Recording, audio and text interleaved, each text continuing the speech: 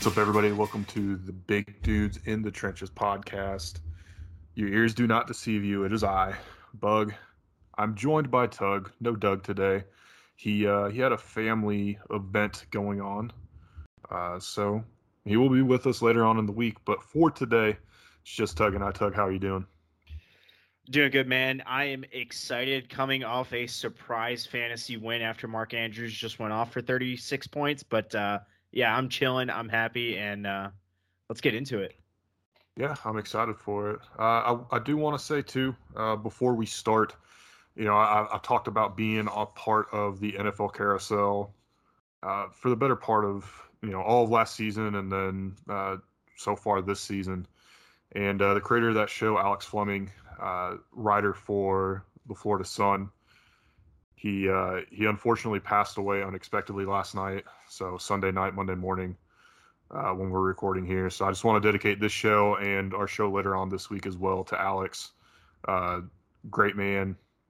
Barely knew him, but he, special guy. So to Alex and his family, we're thinking of you and our deepest condolences. Let's get into the news, though. Let's do it. If our intro might have brought you down a little bit, and you're a Giants fan, the first two stories in the news are definitely not going to bring you up because Saquon Barkley and Daniel Jones are both hurt. Saquon with an ankle injury, very, very nasty ankle sprain. As a guy that sprained my ankle several times, I know that pain. Daniel Jones, he didn't know what planet he was on, and he looked like a baby deer learning to walk for the first time going off the field. It is rough for the Giants right now, and it just got a little bit rougher. Yeah, it absolutely is. Not that this is a big kind of consolation prize here. X-rays did come back negative on Saquon. In fact, the Giants said it was a little more positive than what they were expecting. That being said, I'm sure everyone's seen the picture at this point of his ankle. Things I'm seeing are saying that's a hefty ankle sprain, not a high ankle sprain. I forget which way they classified it. Looking at a stage 2 or 3, which if you don't know ankle sprain stages, just 3 is the most severe, indicates, I think, total tear of the ligaments in your ankle. Stage 2 is you got some, and then stage 1 is just a minor sprain. So that hurts. And then, yeah, losing your starting quarterback, that's a brutal one, especially when he goes into concussion protocol with it. If I'm the Giants, there's zero chance I can't at least be calling Cam Newton because Mike Glennon is not the answer. And the Giants have looked good enough at times. I know their record doesn't show it. They've looked good enough to potentially compete for the NFC East. They're not going to do it with Mike Glennon at quarterback. You can't afford to have Daniel Jones missing the time that he's going to miss in concussion protocol, coupled with Saquon Barkley being out, and have Mike Glennon be the guy that you're relying on to try and get you wins. Yeah, you need to make a call around and see what's out there for QBs. Absolutely. More injuries. We got a few more. Joe Burrow with a throat contusion. He was released from the hospital today on Monday, and he is expected to play. I think they got the Thursday night game this week. Absolutely amazing that he was able to go through that entire game on Sunday with Green Bay. I remember he came out for a little bit and then was right back in the game. Pure grit from this guy. Yeah, absolutely. I was curious why a throat contusion might send you to the hospital after the game. It could create some swelling, making it hard to breathe, which only testifies to his grit even further. Thankfully, he was released from the hospital. He is expected to play this week from everything I'm seeing. Just a bunch of Tylenol to keep that swelling down. Tylenol, ibuprofen, something like that.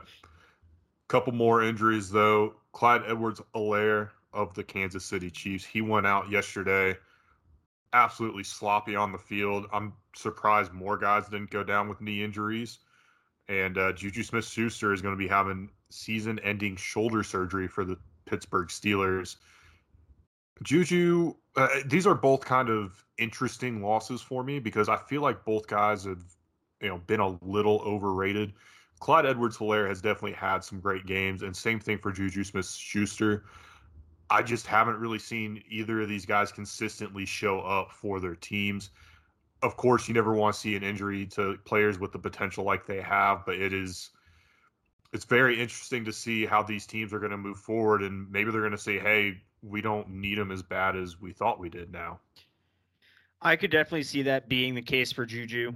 He's been surpassed in my eyes by Deontay Johnson and Chase Claypool. Clyde Edwards-Helaire is very interesting to me because I'm watching the way the Chiefs have been playing this year, and one thing is evident to me, and that's everyone is selling out against the pass, and everyone is selling out against Tyreek, and they're finding a way to slow down Travis Kelce too, which means the Chiefs are in a position where they need to shift to that run game.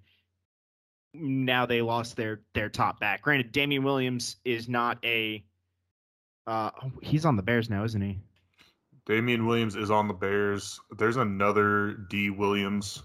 Yeah. That's still on the Chiefs. I think it's Darrell Williams. I'll look it up real quick. That might be it. But he's a good back, but he's not your 3-down back. And Clyde would have been primed to take over that position and be that lead horse for them as they're shifting their game plans to match what defenses are doing to him. But we won't get to see that now. It is Darrell Williams that we were thinking of there. Yeah, they're in a rough spot. They, of course, had the massive shuffle on offensive line in the offseason that they're still kind of figuring out.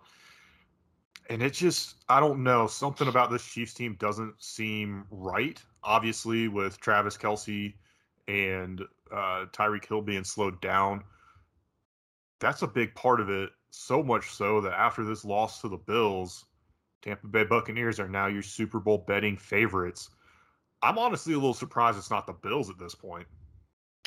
Yeah, I kind of am too. The Bucs have some serious issues in pass coverage. Hell, Jacoby Brissett just threw for almost 300 yards against him on Sunday. Granted, the score still went the Bucs' way, but there's some serious issues in that Bucs defense, more so than I expected. And the Bills are just playing lights out on both sides of the ball. Their defense is, I think, tops in the league in every category right now. This is absolutely insane that the Bucs are the betting favorites over the Bills. It's, man. Yeah, you just summed it up right there. Yep. Antonio Brown is still, it's sick. I would say, eventually they're going to have some injuries. Not that I want anybody getting hurt, but every team has to go through something like that in the NFL. They are so deep. I don't know. The only injury I think might really kill them is an injury to Tom Brady, but even then, any quarterback you throw back there is going to have at least some success if they can make some simple throws. Yep. So, last story here. The Las Vegas Raiders are now looking for a new coach. Not because John Gruden was fired. John Gruden resigned. I think we talked a little bit about some of the things that came out last week with John Gruden. Maybe that came out after we recorded. I'm not sure. But he has stepped down after emails have surfaced from 2011 when he was working for ESPN, by the way. And the nature of those emails, you've seen it all everywhere else. And no reason for us to belabor that point too much here. But, man, I did not expect the Raiders to be the first team looking for a coach. Granted, it is because Gruden stepped down, and he stepped down because he didn't want to be a distraction to the team. The Raiders really couldn't fire him for this either because all of this happened 10 years ago. It's a very interesting situation when you start looking at some of those things. But I got to give it to Gruden. He knew the writing was kind of on the wall, and he knew that the story was going to become more and more about him week by week and less about the team. I got to give it to him for at least being man enough to step away from it and be like, look, I don't need to be involved with the Raiders at this point in time. Yeah, so this is a tough one. If you can think of one thing that, cancel culture throws out there, or if you can think of anything, it's been slapped on John Gruden at this point. Misogynistic comments in that email chain, racist, homophobic, the whole gambit. He got the whole gambit because some more were released today. Reports coming out of Las Vegas are that Mark Davis went down to the facility after practice today and specifically asked for John Gruden. And I think that was a mutual, like, hey, man, like, bro to bro, we need you to step down. And John Gruden did it. And I think you're entirely right. You can't effectively coach with all of this around you. So he stepped down, hopefully giving the Raiders the best chance to succeed. But I'm with you. I did not expect the Raiders to be the first ones looking for the coach. If I was a bet man, I'd have put it on the Jags or the Bears. But here we are, and it's the Raiders. Oh man, some of these things said in these emails were bad. I felt bad initially because it was 10 years ago, but then you see some of these things that he was saying, and it's stuff that affects the league today, and you're like, I'm sorry. So there's no excuse for any of the things he said. Like, they were still wrong by standards in 2011. Absolutely. I don't know. Maybe people would kind of turn a blind eye to it instead of speak up against it, which is what is happening now. The other thing is, all of these emails are surfacing because of the investigation into Dan Snyder and the Washington football team. So you got to wonder, they've been going at this for about 2 years now. And John Gruden's the first one to go down from all this. I don't know if this is specifically tied to that investigation. There is an investigation going on into the Washington football team, having to deal mostly with one of their trainers, I believe. I believe it was their head trainer from back in the day. Either way, it is absolutely wild to see ESPN talking about things John Gruden did while he was an employee of ESPN and trying to chastise him for it and chastise the Raiders, but still trying to not say they did anything wrong. It's amazing. Yeah, so these are worse than the Dan Snyder investigations. 2 Washington football team trainers have been placed on leave amid federal criminal investigations involving the DEA. So this is not a good look for the football team right now. That's something they're getting used to at this point.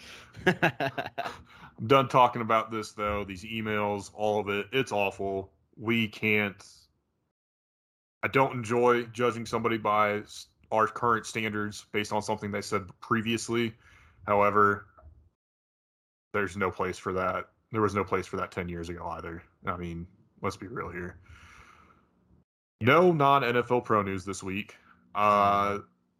Just haven't seen anything. Maybe I missed something. Maybe we'll have something later on in the week. Still haven't seen anything about if I've been selected for the FCF fan council or not, and I haven't seen anything saying that they officially selected the fan council and notified everybody. So there's still hope.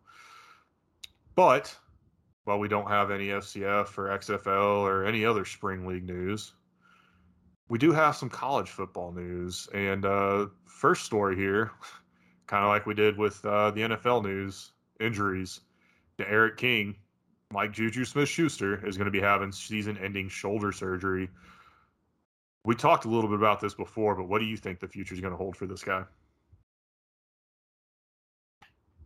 I'm not sure. This is a tough one. What's his name? The Miami coach came out and said that whether D'Eriq King's going to use ask for another year of eligibility is still to be determined. It's up to him, but it wouldn't surprise me at this point. D'Eriq King still has a lot more to show. Man, this is a tough spot for him to be. I keep saying, Miami's a year away. I think you could reasonably still say that. I don't think there's anything wrong with making that argument or assumption. And especially when you factor in just how crazy the past 2 years of college football have been, it could absolutely be true. So I don't know. Is it going to be worth it to him? How good is his NIL deals? How are those all working out? Is he wanting to go after more money or something? Hey, if he's ready in the spring, we saw what Quentin Flowers was able to do in the FCF. I'm sure a guy like D'Eriq King with a very similar play style to Flowers and arm talent for that matter would be able to light up the league just as much as Flowers did. I'd love to see him playing for the Beast or somebody. Yeah, it'd absolutely be interesting. You say they're a year away. I say they're a head coach away. Manny Diaz, I figured out his name, needs to go at this point. He's just not putting it together, and I think that's a lot of the issues they're running into. It's very interesting, and it's definitely going to be something worth keeping up on. But injuries aren't the only thing that happened in college football this week. And injuries to God. guys that we enjoy aren't the only thing that happened in college football this week. And we'll talk more about specific games later. But first, we'll get to our trench rankings. Trench ratings. Don't worry. But I gotta say, these AP polls, absolute bullshit. You can't look me square in the face and tell me that number 3 beating number 4 means that number 4 drops 4 spots, and number 1 losing to an unranked 2-loss team also only drops 4 spots. But that's why I can tell you that. Yeah, Penn State actually only dropped 3 spots here. They're at number 7 now. But yeah, I gotta say, it's kind of surprising that Iowa went up to number 2, especially after the performance Cincinnati put on. But it's kind of hard to refute that after they beat the number 4 team in the nation. Yeah, I mean, Penn State is obviously a much better team than Temple. I mean, there's no secrets in that. And you'll notice that our trench ratings aren't all that different from the AP polls, except for Alabama's not in our top 10, which is what we're giving you for free here today. But to kick it off, number 1, we've got Georgia. 2 is Cincinnati. 3 is Iowa. Our top 3 very similar to the AP and the coaches poll. Yep. At 4, we have Michigan down 2 spots from last week, while Cincinnati and Iowa both climbed. 5, Oklahoma State climbing 4 spots. Kentucky at 6, up 1 spot. Oklahoma at 7, up 1 spot. Wake Forest at 8, up 3. Ohio State, first appearance in the top 10. They're at number 9, moving up 12 positions. And Penn State, they're rounding out our top 10, only dropped 5 spots from where they were last week. The Big Ten, the SEC, the Big 12, the ACC. Feel like there's another Power 5 conference we're not seeing here. Again, it doesn't surprise me because a lot of this is based off your strength of schedule and off your record. As the Pac-12 continues to beat up on each other, it's also reflected in our conference ratings. Man, it doesn't give them as much of a boost as you'd expect. Yeah, I don't know. There's no, you can't convince me to want to watch the Pac-12 anymore. I'm sorry. No, that's valid. I will say, looking at this top 10 here, I am very intrigued for Bedlam this year. I know it's still a month away and a lot can happen, but damn, that game is going to be interesting. It has become one of my favorite Thanksgiving pastimes is watching that game. You know, I think I've mentioned it on here. I've spent a few Thanksgivings in Oklahoma City, just a good meetup spot for all of my extended family on my wife's side. And it's something else, man. It really is. No, and like I said, I'm excited to see this one. It's Thanksgiving week again. November 27th. With that, though, let's get into our college game reviews. Last week, we gave you 3 games to watch, including one FCS game. And since we kind of like to do our bonus games in FBS, then FCS order, let's start with Doug's game here, and I'll end it off with my game. Doug had Notre Dame, number 14 Notre Dame, at Virginia Tech. Man, Notre Dame still does not look like a good team. I think they're still kind of riding this we're Notre Dame and that's why we're going to stay ranked thing here. And I think they got lucky in this one. They pulled it out 32-28 in Blacksburg. Tug, did you get to see any of this one? I got to see the end of it. This game was really interesting, but it's not because both teams played well. Doug's got it right in his notes here. Neither team really played fantastically. Notre Dame was just able to put it together at the end of the game and squeak it out. And that really starts to beg the question, what's the future going to hold for Justin Fuente here as the Hokies drop to 3-2? Man, Brian Kelly's kind of in a weird position at Notre Dame as well. So it's It's a very interesting time for both programs right now. No, it absolutely is, and I'm intrigued to see where both go. It's Notre Dame is about due for a new coach, one that can actually be successful, like genuinely successful, not marginally successful. So it'll be interesting to see what they do here. Virginia Tech's trying to get back to relevance, and man, Justin Fuente is holding on by a thread.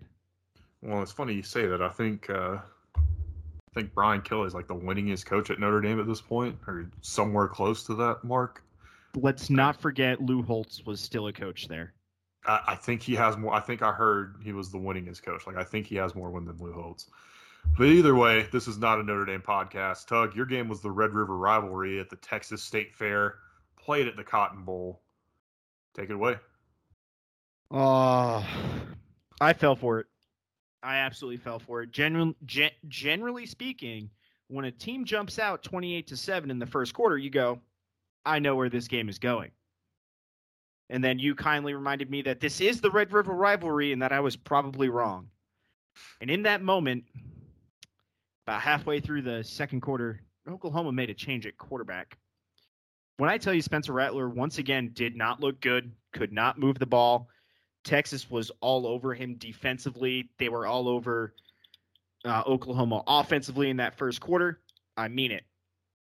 It was 28-7 after the first quarter. Then here comes Caleb Williams, and all of a sudden Texas is lost. They have now forgotten what defense is, despite the fact that they're playing the same offensive system.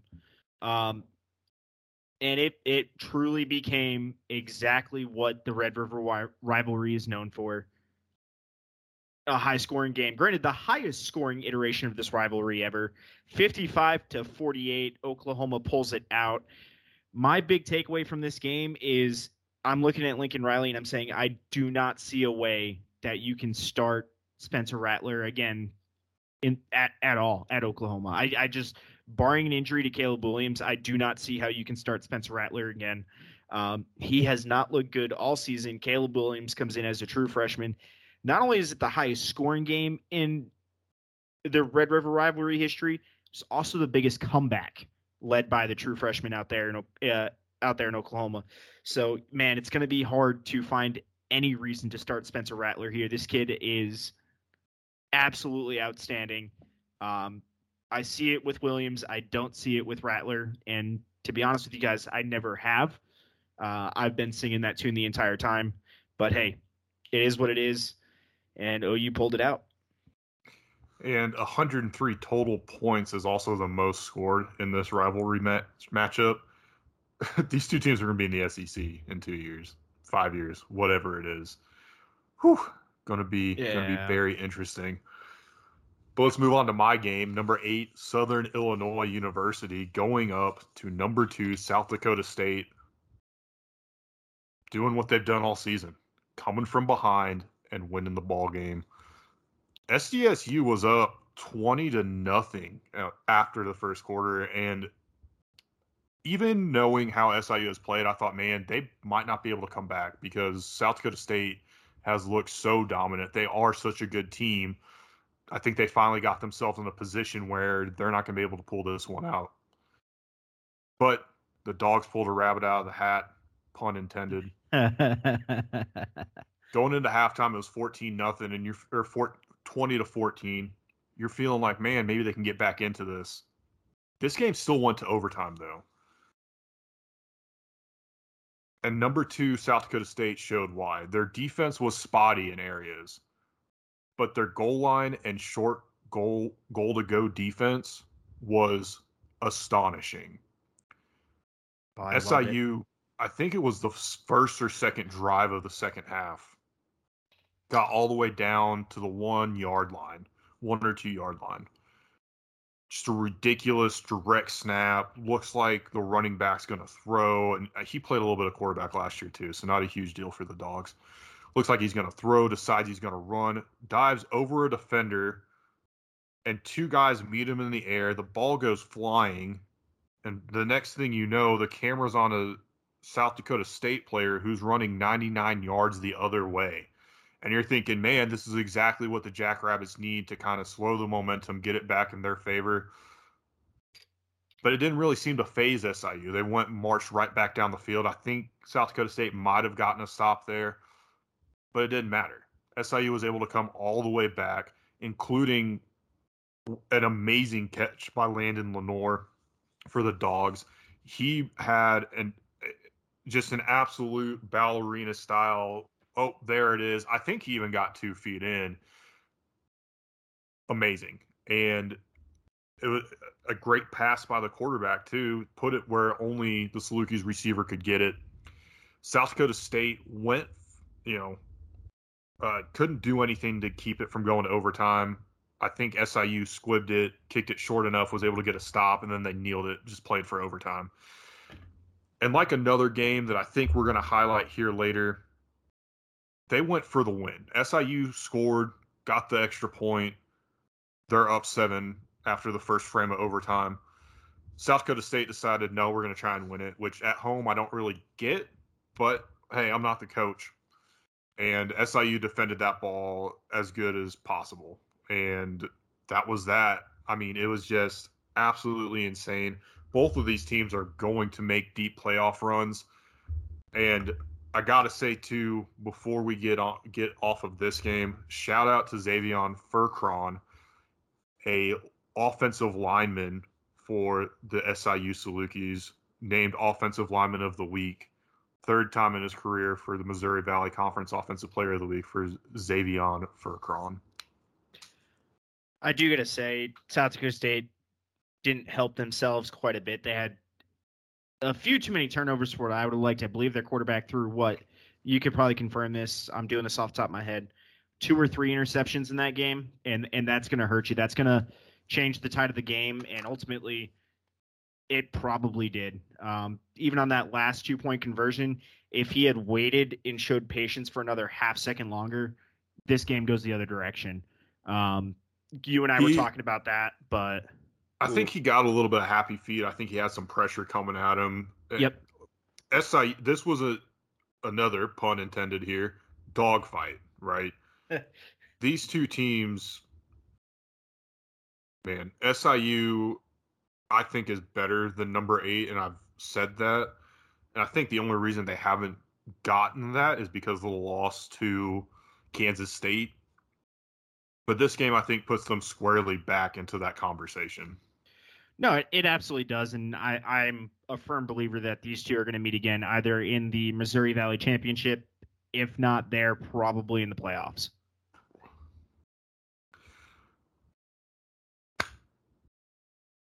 You did it, buddy. You got back to 500. I am proud of you for crawling your way out of the cellar. If only Virginia Tech wouldn't have fucked it, I'd have gone undefeated this week. But yes, I went 2-1. Doug went 2-1, missing by picking South Dakota State, and same story for you. Actually, you missed. Wait, I did that backwards. Y'all only got 1 game right because you picked South Dakota State and Texas. Correct. Oof, brutal. Just brutal. What do you have to say for yourselves? I was so excited. Well, what do I have to say for myself? Clearly, if you look at the rest of how college football turned out this week, predicting this week was a 50-50 coin toss. I actually said that on Saturday to lock in my excuse. No, any of these games, literally any of these games, one play goes a different way, one ball bounces a different direction, and you flip our scores. Like, these were all fantastic games to watch. They were all one possession, down to the wire games, and that's absolutely fantastic. I will say, though, some bonus games we had to watch this week before we get to upsets. Iowa over Penn State. We knew that was going to be a great matchup. Everybody knew it was going to be a great matchup anytime you get number 3 versus number 4. I hope Penn State's quarterback is okay. Clifford went out, I believe, in the 3rd quarter. And I hate to say it, but you like saying this too. That is the reason he went out, is the reason the Aaron Rodgers rule exists in the NFL with the body weight. That's going to be a brutal loss for Penn State if he's out for any significant time.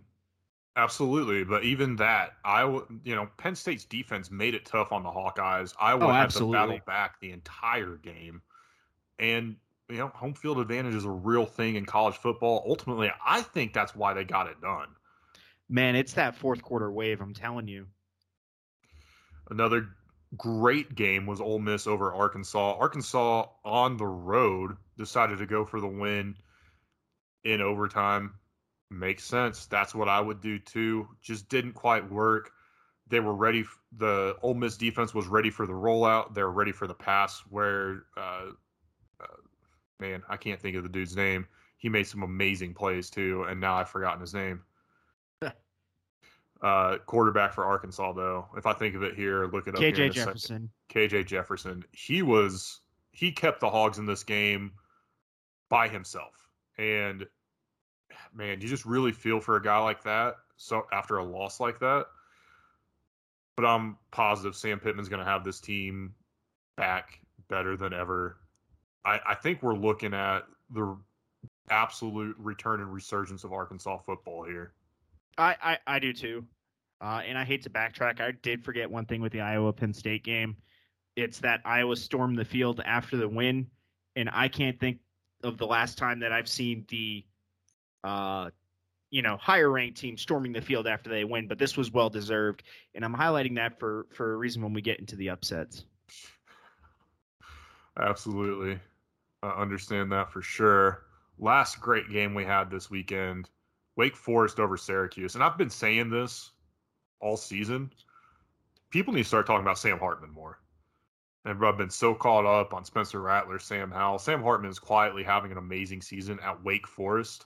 Wake Forest, of all places. Give the man the respect he deserves. No, absolutely. Wake Forest came out slow again. They were able to put it together through the game, which is what your top teams do, and that's why are they the lone undefeated team in the ACC right now? I would have to look. I believe they are. I'd have to look to be 100% sure, but I would not be surprised. I've said it before. I think the ACC champion is going to have 2 losses, and I would not be surprised at all if that comes true. Wake Forest is the lone undefeated team in the ACC at this point. Yep. Matter of fact, there's only 3 one-loss teams: Boston College, North Carolina State, and Pittsburgh. Clemson's not on that list. Clemson is not on that list. It's a brutal year in the ACC. You know what? All these FCS games, besides Jacksonville over Stephen F. Austin, are upsets in my opinion. Even if Jacksonville State was the higher ranked seed or lower ranked seed. Great, they beat Stephen F. Austin 28-24. Great matchup there. But yeah, what do you say? We get into our upsets here. Oh, let's do it, man. Our first upset, of course, Texas A&M over Alabama. The unranked Aggies beating the number 1 undefeated, hadn't lost to an unranked team in 100 tries, Alabama Crimson Tide. Lose on a last-second field goal, the bane of Nick Saban's existence. College kickers, 41-38. And what happened after he nailed that field goal? So before we get there, I want to highlight all of the storylines that have ended here. You named the first one, the undefeated streak against unranked teams sitting at 100 even. They had, I think, a 19-game winning streak going into this game. And then you have the low-known one, which is Nick Saban, prior to that game on Saturday, had never lost to a former assistant. Texas A&M took all of those, stomped on them, and said, none of these exist anymore. And as a result, off the foot of Seth Small, Texas A&M wins the game.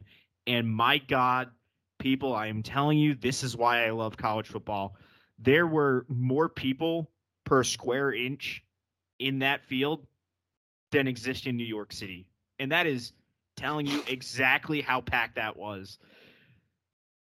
Now, the reason I'm highlighting this storming of the field and why I highlighted the one over in Iowa is very specific, because Texas A&M is almost certainly facing a fine. Has not been announced yet. Probably sitting at the $250K mark. Yet the Big Ten doesn't fine their teams for storming the field. The Big Ten allows their schools to have fun. Why? Because there's nothing you can do when 100,000 drunk college kids decide that the field now belongs to them because the team won a game they weren't supposed to. Just let these people have fun. It's what college is about. And oh my God, did Texas A&M have fun? I would have loved to be on that campus Saturday night and then probably Sunday night, knowing that Monday was a holiday, just to see all the parties that popped up for no reason. You think they're not partying right now? Oh, I know they are. Whether Yeah, I'm talking that's fair. about Monday or when you listen to this on Wednesday, they're probably still partying about this one. Football team probably isn't. They're probably getting ready for the next game, but couch fire parties, piano burns, all of it in one weekend is just going to be a fantastic thing to experience. I love it. Love everything about it. Another upset, though, that probably didn't get as much attention because of the teams involved is Boise State beating BYU. It was getting the attention. Then Texas A&M showed up and said, "Hold on, watch this." Yeah, I mean, man, Boise State has had such an interesting season.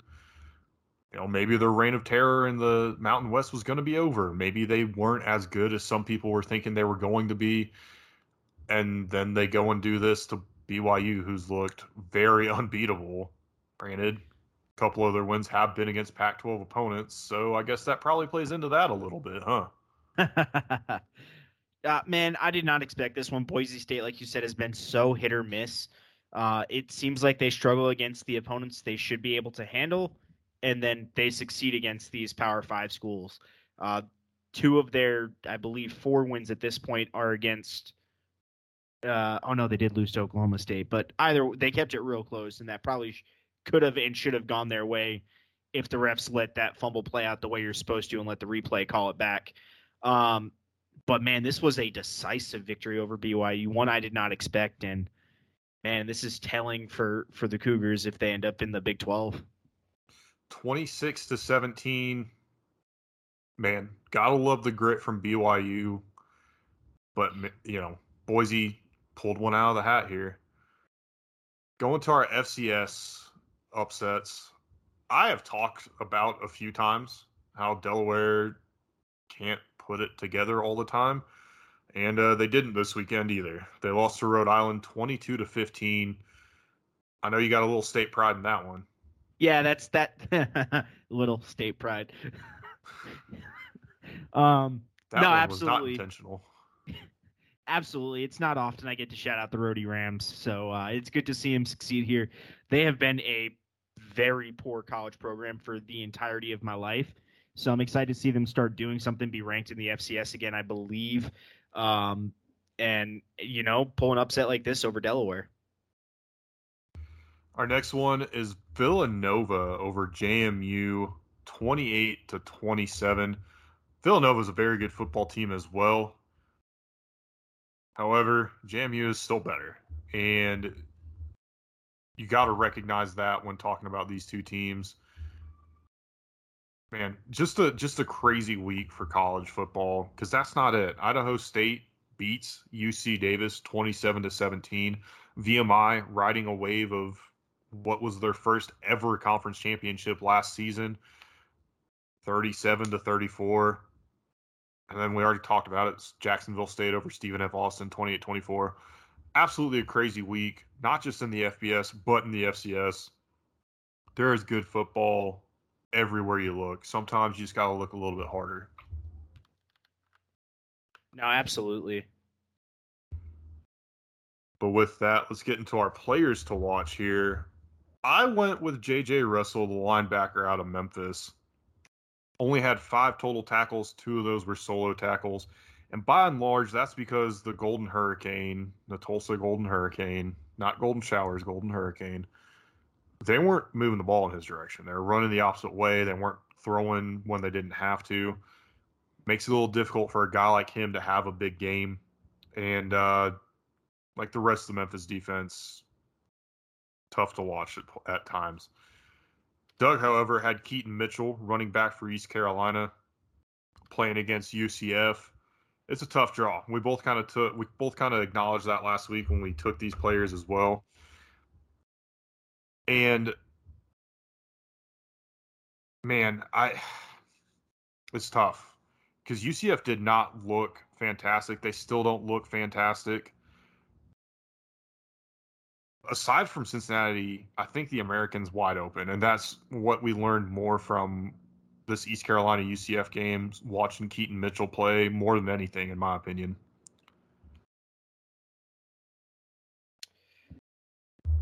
Yeah, that's a tough one. He had a rough game, and it happens. It's going to happen to freshmen. I highlighted our first big dude in the trenches this week. I took Tyler Linderbaum, center out of Iowa. Man, it did not look good to start the game, but Iowa put together 305 total yards in their comeback bid, 195 through the air, 110 on the ground. Again, not fantastic stats, but man, he is the heart and soul of this line. And for them to still get that against Penn State's defense is absolutely fantastic. Well, that's enough talking about college games, though. We had some other games going on this week, and that's right. I'm talking about the NFL. We'll start with our games to watch here. My game was the San Francisco 49ers at the Arizona Cardinals, a great NFC West matchup. We talked about how this is potentially the best division in all of the NFL this year. This game proved to hold on to that, I guess, if you want to put it like that. 49ers lost this one 10-17. And it looked like the Cardinals were going to run away with this one. They were up 10-7 at halftime, and there were points in the first half where you thought maybe they could really get a stranglehold on this game, but that 49ers defense was stifling. They were getting to Kyler Murray, making his day tough. Man, this was tight all the way to the end. 49ers made it 7-10, but the Cardinals got another touchdown and sealed this one.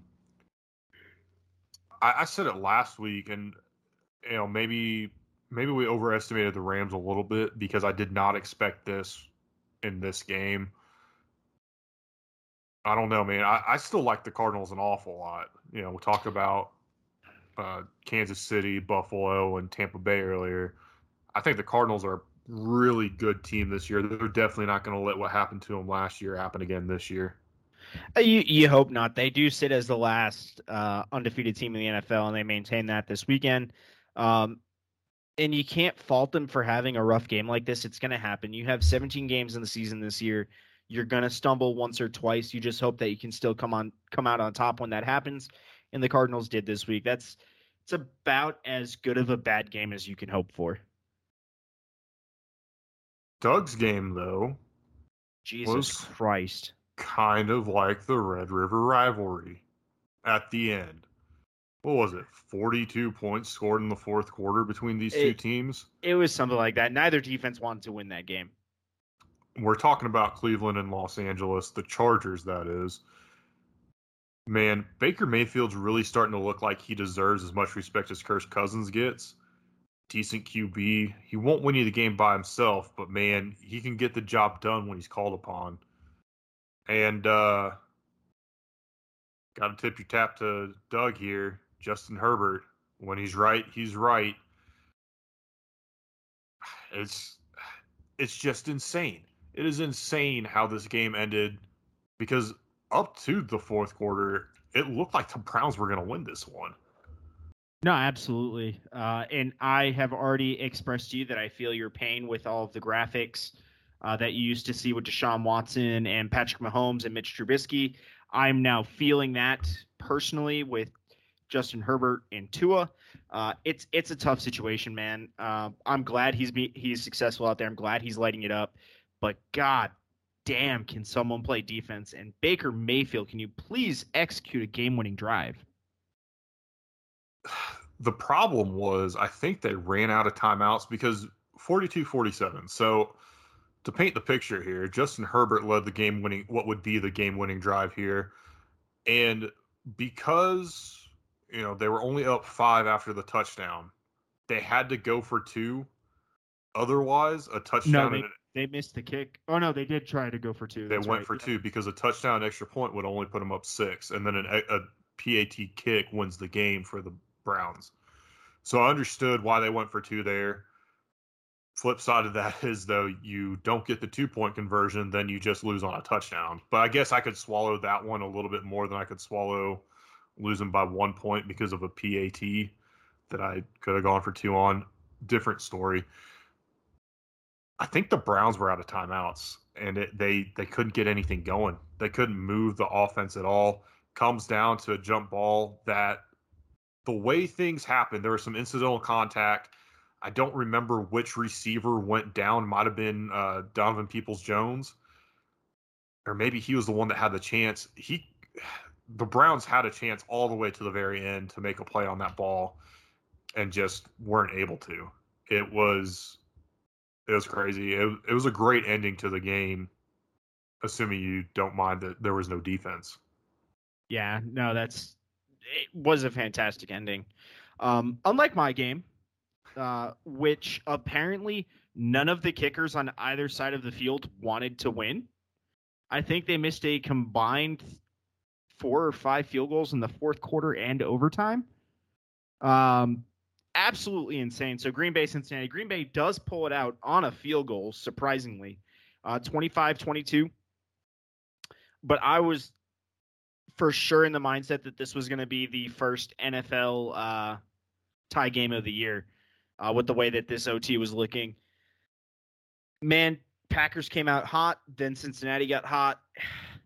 Both kickers missed a ton of field goals, as I already said, and then Mason Crosby finally puts one in to seal the deal for Green Bay.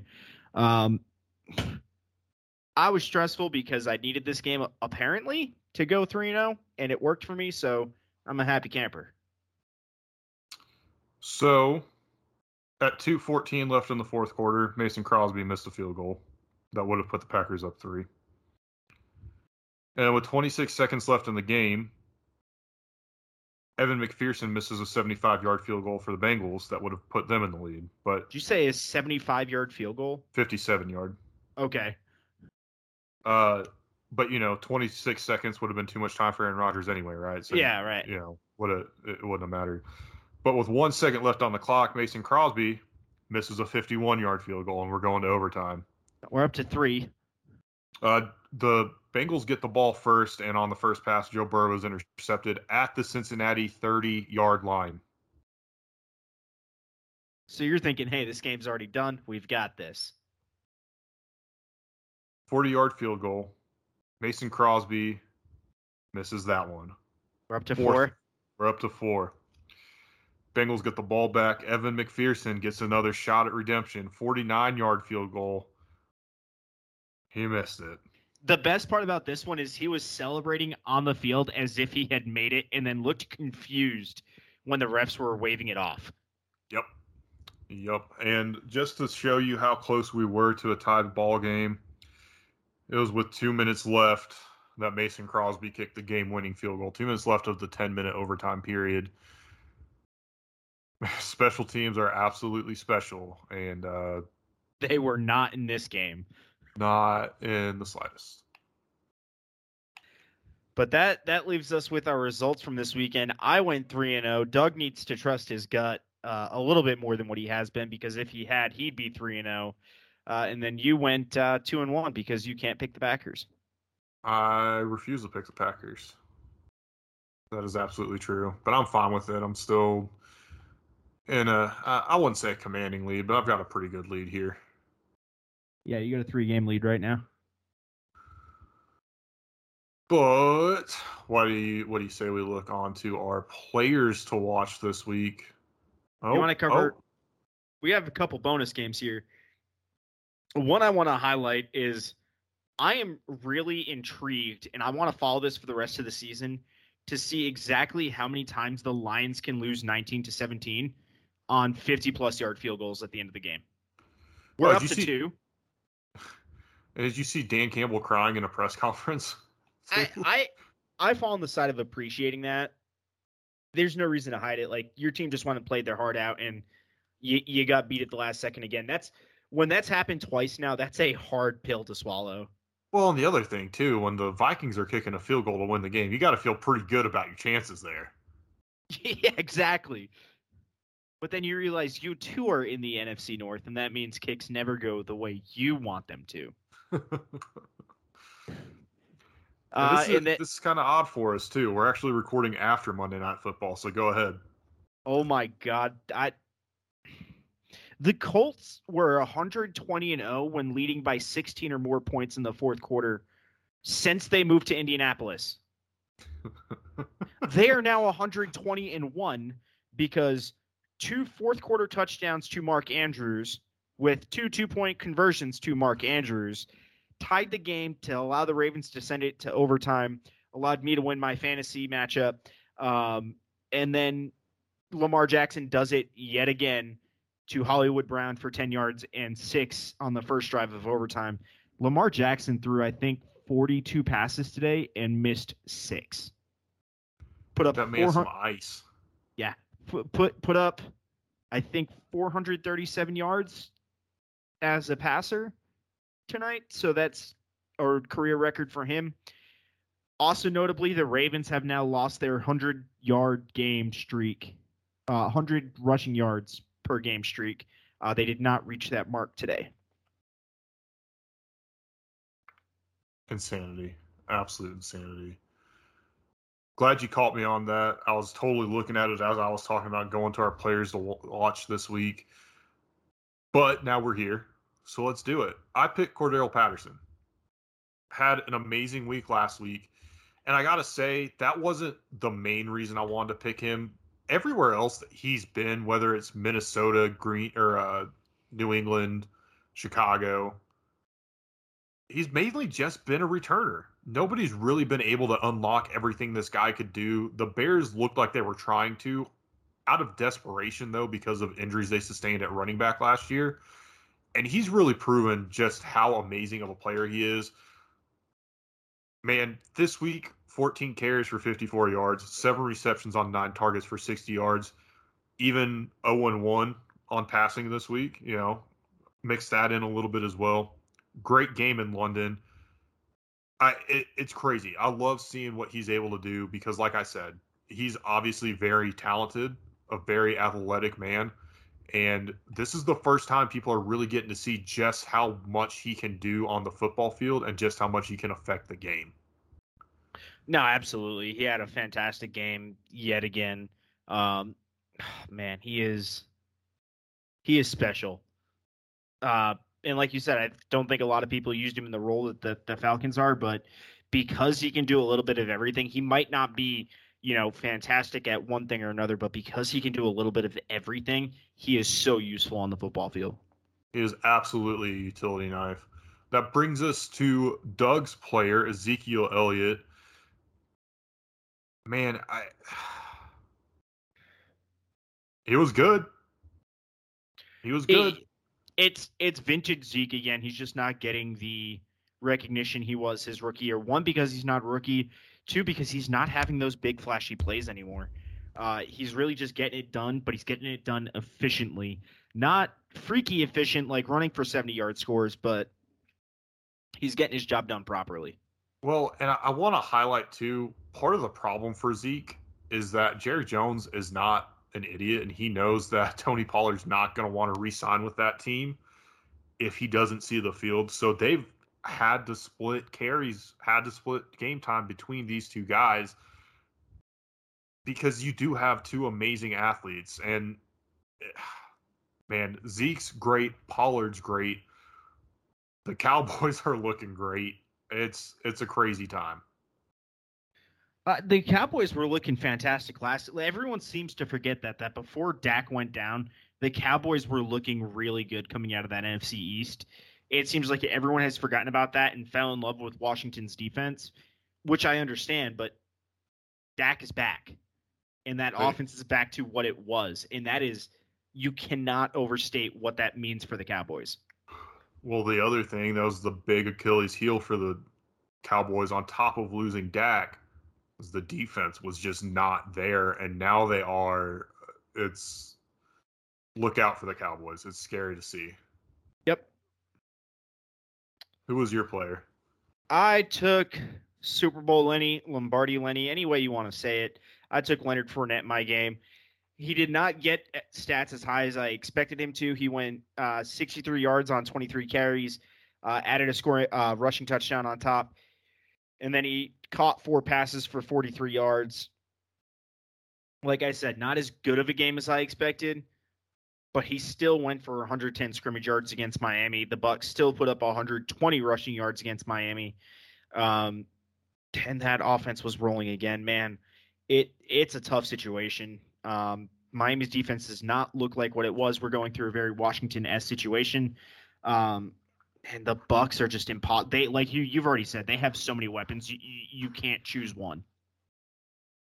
It's literally terrifying. And then we had to deal with vintage AB. For some reason, this is the game he decided to show up for. No Gronk, no problem. That was the Bucs this week. Well, Tug, I think you got one thing for us before we completely get off of here. I think we got to intro our bracket time segment this week. What do you say? I think it is that time, and this is going to be a fun one this week. Running down our matchups, we're going to have Reggie Bush versus Pete Dawkins, RG3 versus Chris Weinke, Tony Dorsett versus Paul Hornung, Johnny Manziel versus Ernie Davis, Charlie Ward versus John Capoletti, Angelo Bertelli versus Frank Sinkwich, Lamar Jackson versus Carson Palmer, and Devontae Smith versus Tom Harmon. This is going to be a fantastic week. I'm excited to get into some of these conversations. I think I can predict a few of them just based on the names, but hey, I'll leave that to you guys. I'm excited for it. It's definitely going to be some interesting conversations here. Really starting to see an interesting blend of generations here. That's going to make things pretty tough between stat differences, gameplay differences. Man, positional differences. Positional differences. Yeah, and then just name recognition. Like, we're not immune to that either. It's going to be exciting to see how all of this plays out. I got to say, though, glad to do this episode. Can't wait to have Doug back later in the week. Before you get into your parting shot here, let me just shout out our links real quick. We got patreon.com/BDTfootball, twitter.com/BDTfootball, facebook.com/BDTfootball. Our website's bdtfootball.com, where you can find Ben's blog that he just put out, and then mailbox@bdtfootball.com if you just want to email us. That's right. Like you said, it's Monday. So I have released my Week 5 reaction to Chicago Bears. You want to see everything I got to say about the game this past week? Go check it out there. Really nothing else to say on that note, because I'm not talking about the Bears as much as I was. You want to? I do not. I have very strong opinions about something, but that's all in the blog, so go check it out. Before we leave, though, we'll leave you with an interesting fact here. Dolphins are completely unable to smell. I'm for some reason I'm expecting something else to come from that, but it's probably for the best, because God damn it, we stink. And with that, ladies and gentlemen, that is all the time we have on the show. Thank you for listening, and just remember, you can't win a game if you can't win the trenches.